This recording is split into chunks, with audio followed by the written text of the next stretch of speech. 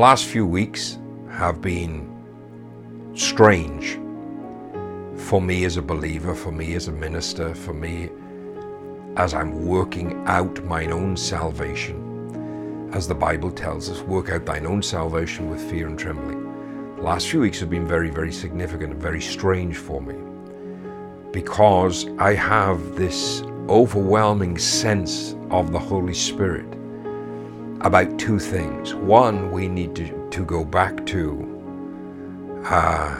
we really need to go back to understanding the basics of our faith. We have moved so far away from the very basics of our faith that we are now becoming something that God never intended for us to be. It is almost as if we as a body of believers, we as the church universal around the world, have slipped into a transition where we have become the things of the world in the church, and the things of the church are now beginning to happen in the world. I'm saying this under the leading of the Holy Spirit. This is not to do with what I felt like I needed to share with you, and I pray that the Holy Spirit will release me to get to that. But there is a shift in the spirit, in the dimensions of the heavens that we don't see, that we don't experience in the physical manifestation, that is drawing us as believers back to a place in God, with God, through God, that I believe with all of my heart from this,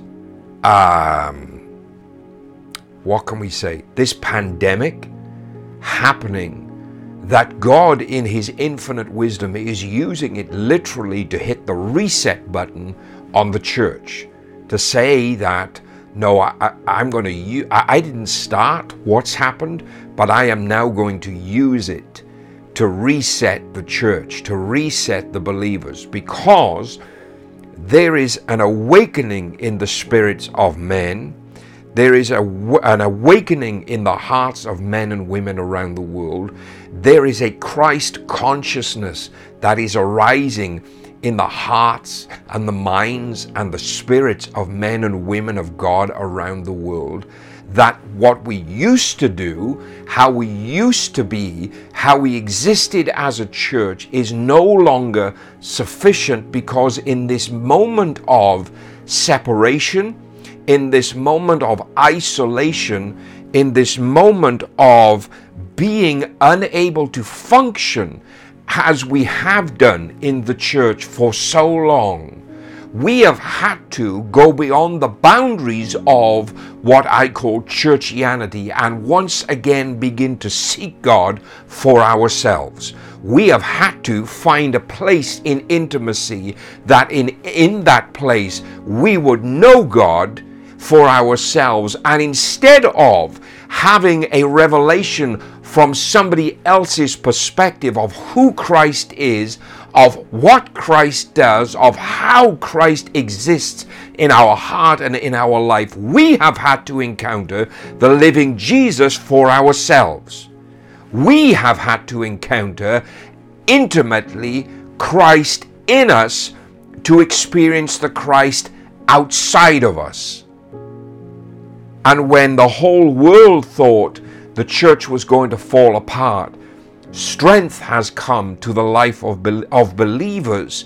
And I'm very specific in what I'm saying, not every believer, but in those who diligently sought God. The Bible says this: seek me whilst I can still be found.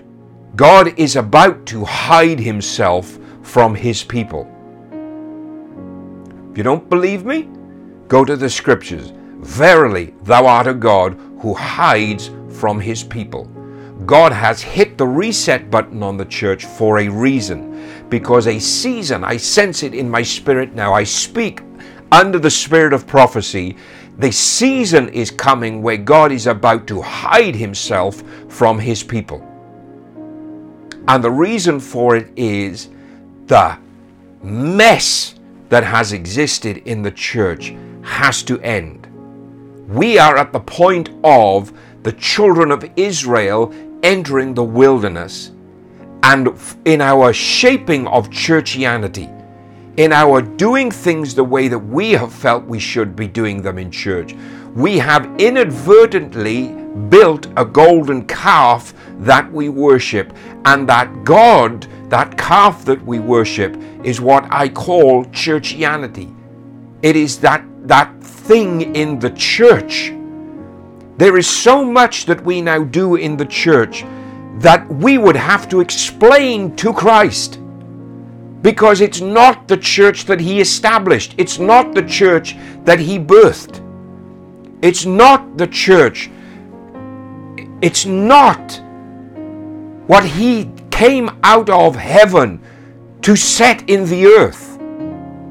God stepped out of eternity in the presence and the person of his Son and stepped into our natural human world to once again hit the reset button. And 2,000 years later, in one of the worst pandemics the world has ever seen, with confusion and conspiracy abounding more abundantly than ever before, God is literally hitting the restart, the reset button. I said at the beginning of this pandemic, and I told some very key leaders around the world, God would use this time, and this would be for the Pentecostal charismatic evangelical church what the flood was to Noah, insomuch as many would not survive, but God never intended that they should. Over 18,000 churches have closed their doors and will not reopen. And I need you to hear me when I say this. That was God's plan. God intended to whittle down the believers, to find true believers, to find those that will press in, that do not pay him lip service, but give their heart, their life, their soul, their spirit, their body, give everything they have, every ounce of their moral fiber and being. Literally give themselves to him.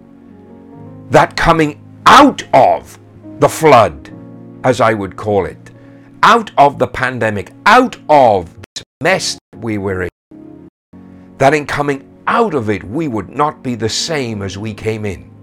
Your life will not be the same because you pressed in when many gave up. Let me say that again. Your life will not be the same because you pressed in when others gave up. Do you know how many people I've spoken to since this pandemic began that were in a flat panic because the church was closed? How are we going to have church? We are the church. I don't need a building to go to. We are the church. The Bible tells me that he is everywhere I am. We are the church.